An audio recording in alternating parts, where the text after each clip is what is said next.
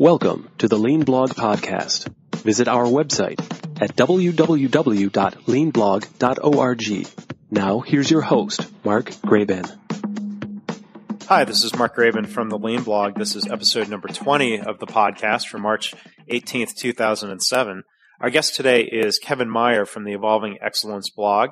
We're going to be talking about a number of his blog posts and case studies. So if you haven't done so before, I invite you to check out the post on my blog for this episode of the podcast to see links to those different topics that we're talking about. The easiest way to visit that would be to go to www.leanpodcast.org, or you can visit the regular blog site at leanblog.org.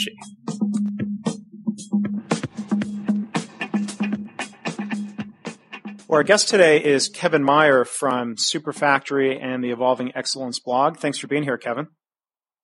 Thank you. It's a question I like to ask a lot of our guests, and I thought we'd start off with a question about how you got started with Lean and kind of what drew you into the field. I probably got started thinking about it back in the mid-1990s. I was with Abbott Laboratories at the time. We were building a new facility, and we were trying to figure out how to lay it out, and looking around for the best ways of processing material without having to do a lot of inspection, a lot of value, or additional operations. And we came across Lean and Womack's first book, and we were going through some of that and took it from there. Tried to lay out the new building to allow for straight process flows and then some cells in some areas, and really just could not find a lot of online resources, and that's where the Superfactory website started. I just came across some resources that I put out as a simple internal list for some of my group, and some of the other plants wanted access. And before I knew it, some people outside the company wanted access, so I spent about 10 seconds coming up with the admittedly a little bit cheesy name, and it's grown from there. So when did you get started with the website? That was back in 97, 98, okay. When that first took hold. And as the internet grew, the website grew, and it's, over the last few years, it has really taken off with a lot of articles and reviews and just general resources on Lean. Yeah. And I'm sure a lot of listeners may know you from the blog that you started as part of your site. Yeah, I think we probably started both of our blogs at about the same time, in late 2004, early 2005, somewhere along those lines. And for me, it was just an experiment and some new communication method. I was just exploring it, and it was amazing how many people started reading it. And over time, we found what kind of articles people like to hear, and the feedback, I think, is what really makes it exciting. And I know you and I have talked that one of the unique things with several of the Lean blogs, ours and John Miller's Gima Pantere and all, is we all seem to feed on each other. It's not like some of the political ones where there's a lot of competition between the blogs. There's not a lot of sniping back and forth. I agree. I've enjoyed that it's a pretty cooperative, friendly community of blogs, which I think is a nice thing. So, there have been, some hot buttons, we've each hit on that, but I think, I look at it as just a way of expanding the box that people think in. And, sometimes we wonder, whether we need to be 100% accurate or really research the articles. But, in my mind, it's, getting ideas out there for people to think about. And I think we often hit some hot buttons on that, and we have forced some people to think about some ideas. Yeah, and I guess when you write a book, you only get one chance to do it right the first time, so there's a little different burden, I guess. You're doing the blog. I mean, I know this is the case on mine. The nice thing, even though I try to do it right the first time, if you're wrong, somebody will tell you, and I learn a lot in the process from that. There's very, very quick feedback on what people think, which I actually find very exciting, seeing how other people think and how other people react. And, being corrected on something helps me learn. The blog and website for that matter has been a huge learning experience for me, and that's what I get out of it. What I learn and the people I meet. I don't know how I'd meet people, like Jim Womack and Bodek and some of them otherwise. Yeah. Well, I definitely have links to your blog over at my site. For those of you listening, it's www.evolvingexcellence.com, right, Kevin? Right. Okay. Right. Certainly encourage everyone to go check that out if you haven't already. Now, the main reason we got together today was to talk about a topic that Kevin is going to be moderating a session on at my alma mater from undergrad at Northwestern University. He's going to be at the Kellogg School of Management talking about a term and a topic called insourcing. So I was hoping, Kevin, you could kind of introduce us to that topic and why it's important and how it relates to lean. Well, this is something that has become sort of a hot button for me, or a very high interest level for me, is companies that have been able to create a competitive competency by operating from U.S.-based factories. There's a lot of companies that believe you have to go overseas and chase low labor rates in order to be competitive. We've quite honestly blasted several of them in the blog for doing that. In the lean world, those of us that have dealt a lot with lean, you look at the total cost of procurement or cost of manufacturing, and you start to realize that having boatloads of product on the high seas for a couple of months introduces a lot of cost to the system, and it's definitely not value from the customer's perspective. So what we have found are several companies that can operate and have found ways to operate very effectively from U.S.-based factories.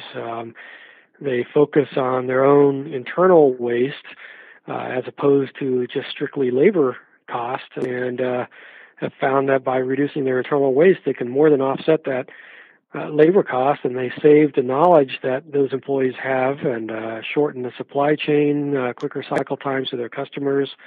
There's a lot of value there from the perspective of the customer. This particular conference, again, it's something that came to me as a result of the blogging, is put on by Kellogg, and they have an annual manufacturing business conference that the MBA students put on, and this year it'll be May 12th, and it is open to everyone. You can go to the link on the website to sign up, and they have actually added a panel discussion on domestic manufacturing as a competitive advantage. Good. Several of the companies that will be on that panel are ones that we've talked about on the blog. Harley-Davidson for one, Sherrill Manufacturing as another, and there are a few more that we're waiting to hear from. And they operate globally and very competitively from U.S.-based factories. Yeah. Other than trying to get the word out about lean or through conferences like this, I mean, you mentioned the common perception that you have to go overseas nowadays for manufacturing. A lot of that is not just in the manufacturing companies, but it's driven in the mainstream media. I mean, a lot of articles are written almost from the standpoint of, if they find somebody still building something in the U.S., there's this shock and amusement of, oh, how quaint, we're still building stuff here. I mean, is there anything we can do to try to influence that perspective? Is that something we're just going to have to deal with until there's a major reawakening that manufacturing can be beneficial here? Well, I think conferences like this and panel discussions like this will help that. You're absolutely right. I've come across some furniture manufacturers that could not raise capital because their investors believed they had to go overseas to be competitive, even though they had proven via some lean methods that they could operate effectively from the U.S. And that's really, it's driving some major decisions in that lines. And the perception goes all the way down to some small companies. We know of a couple of custom ski manufacturers that produce all of maybe one container load of skis a year, but are setting up plants and relationships in China to build those skis for just a tiny volume, and the labor cost on something that is not all that high. So you're right, the perception does need to be changed. I'm hoping that panel discussions like this will start to change it in the mainstream media. There are some organizations that are large, Danaher being one, that does operate very effectively from the U.S. Harley Davidson is very high profile as well. So the more that we can point out those successes, the better. Yeah, and I know on your blog you've got a list of kind of the good list of the companies that have got good case studies at least. I'll make sure I link back to that on my website on the posting about this podcast so people can go back. There are a lot of encouraging examples. I mean, you mentioned furniture. There's a company sort of in my backyard here in the Dallas area called American Leather that is building furniture here in Texas, with Texas labor rates and, their competitive advantages, the fast response time that they can do. They're sort of like the Dell computer of furniture in a way, how they portray themselves that, we can do custom and we can do it at a surprisingly affordable rate because of lean processes within their factories. Mm-hmm. No, that's a great example. Now, have you seen any examples of companies that have maybe previously made an attempt at going overseas to China or even down to Mexico, which is a common low labor cost company or country, people coming back and sort of repatriating production, if you will, back to the U.S.? There are a few. A couple of years ago, I came across a couple of plants of Jostens that were moving back. There are some suppliers of Home Depot that are doing the same thing. Home Depot, you would think that'd be very high volume, that'd be made overseas, but Home Depot's trying to shorten their supply chains and do shorter cycle times on some of their changes. And to be able to accomplish that, some of their suppliers are having to move back to the U.S. Just today I wrote about Avery Dennison, and they're consolidating a distribution center and a couple of manufacturing plants and increasing the size of their plant in Marion, Mississippi. And that could actually entail the closing of a Mexican plant to accomplish that. So I think when companies look at their total cost and the amount of cash they have tied up in supply chains and total risk cash tied up in product that, especially if it has an expiration or is beholden to, changes in what the customer wants, there's a true value in short cycle times. Absolutely. And it seems like so far, I mean, we both of us like to criticize, companies or executives who make, some of these decisions, but it seems like we've identified three maybe systemic causes already of either, media perception, the financial community and, retailers. I mean, have you seen I know you've written about, other examples of retailers either helping, encourage lean practices or at the other extreme forcing manufacturers overseas, correct? Well, there are retailers that want to receive their product in large container loads into large distribution channels, Walmart being one very big one. And to accomplish that with very thin margins, you're almost forced to go overseas. But I think as maybe customers start to demand more and more unique products built exactly how they want them and have changing desires, that may force the need for shorter cycle times.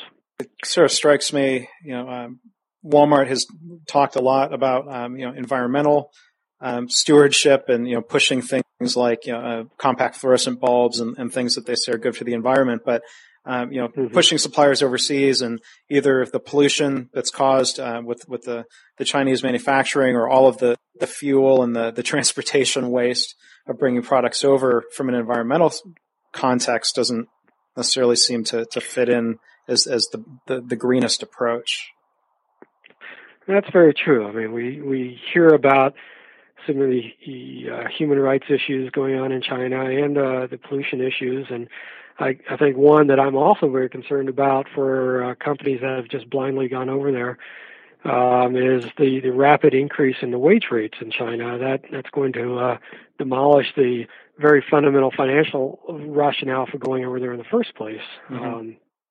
So that's, in my mind, there's really only a couple of valid reasons for going offshore, and probably the predominant being to get closer to a customer. If you're going to try to go after the Chinese market itself, obviously it makes sense to build a plant in China if there are significant shipping costs and so on involved. But otherwise, close to your customer.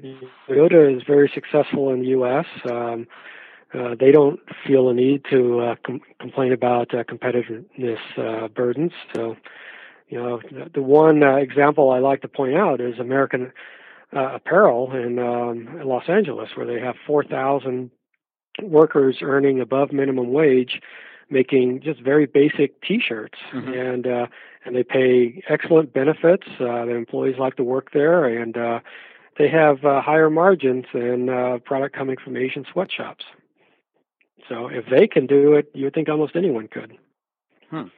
Yeah, it's. I mean, it seems like stories like that don't really get out as much as they could to help people see there is a different way than going offshore. And in fact, earlier I think I used the wrong phrase. I think I said insourcing. The topic for the conference really is onshoring as opposed to offshoring. Correct? Right. They're related. Insourcing would be moving your factory back to the U.S. Onshoring, they're staying in the U.S. to begin with, or staying domestic. I think there are probably similar situations in all countries. I just written about where in New Zealand, some people are proposing that New Zealand manufacturing companies should move their factories offshore to actually augment New Zealand manufacturing, which doesn't seem to make a lot of sense. But there are a lot of countries that are dealing with this very same issue of seeing their manufacturing base go elsewhere. Yeah, because China's still a relatively long boat trip from New Zealand, not as far as the U.S., but I think another major issue that a lot of companies don't think about when they're doing this is just the value of the knowledge of their employees. That's not tracked on any balance sheet, but Whirlpool is laying off thousands of people to move operations to Mexico, and what is the value of 2,000 people at I think it was an average of 21 years of experience compared to the 2,000 people they're hiring at a new plant that are brand new off the street. From a lean perspective, you're looking to your people to give you ideas on how to improve your operations and improve your productivity. People with 21 years of experience would probably have a lot better ideas on where to look for improvements. And somehow that's not really valued or respected. It seems like there's too much of a perception if you haven't really worked in a factory and haven't worked side by side with production operators and the value-added employees that, and I say this as an MBA graduate myself of a different school, that maybe there's a certain MBA arrogance of, well, I have a master's degree and you barely got through high school. What could you possibly know about making anything better, right? Right. If you don't actually visit the factory floor, and probably if you don't visit other functions within the company for that matter, you're looking at it just purely based on the wage rate or cost of that operation. And then it becomes, in your mind, a very simple financial decision of, $19 an hour versus $4 an hour or something like that. And it's not that simple. There's a lot of intangibles that, unfortunately, are not reflected on a balance sheet or a P&L that help drive manufacturing. Yeah. So it's a no-brainer only if you're looking at it in a very simple-brained type view, maybe. Right.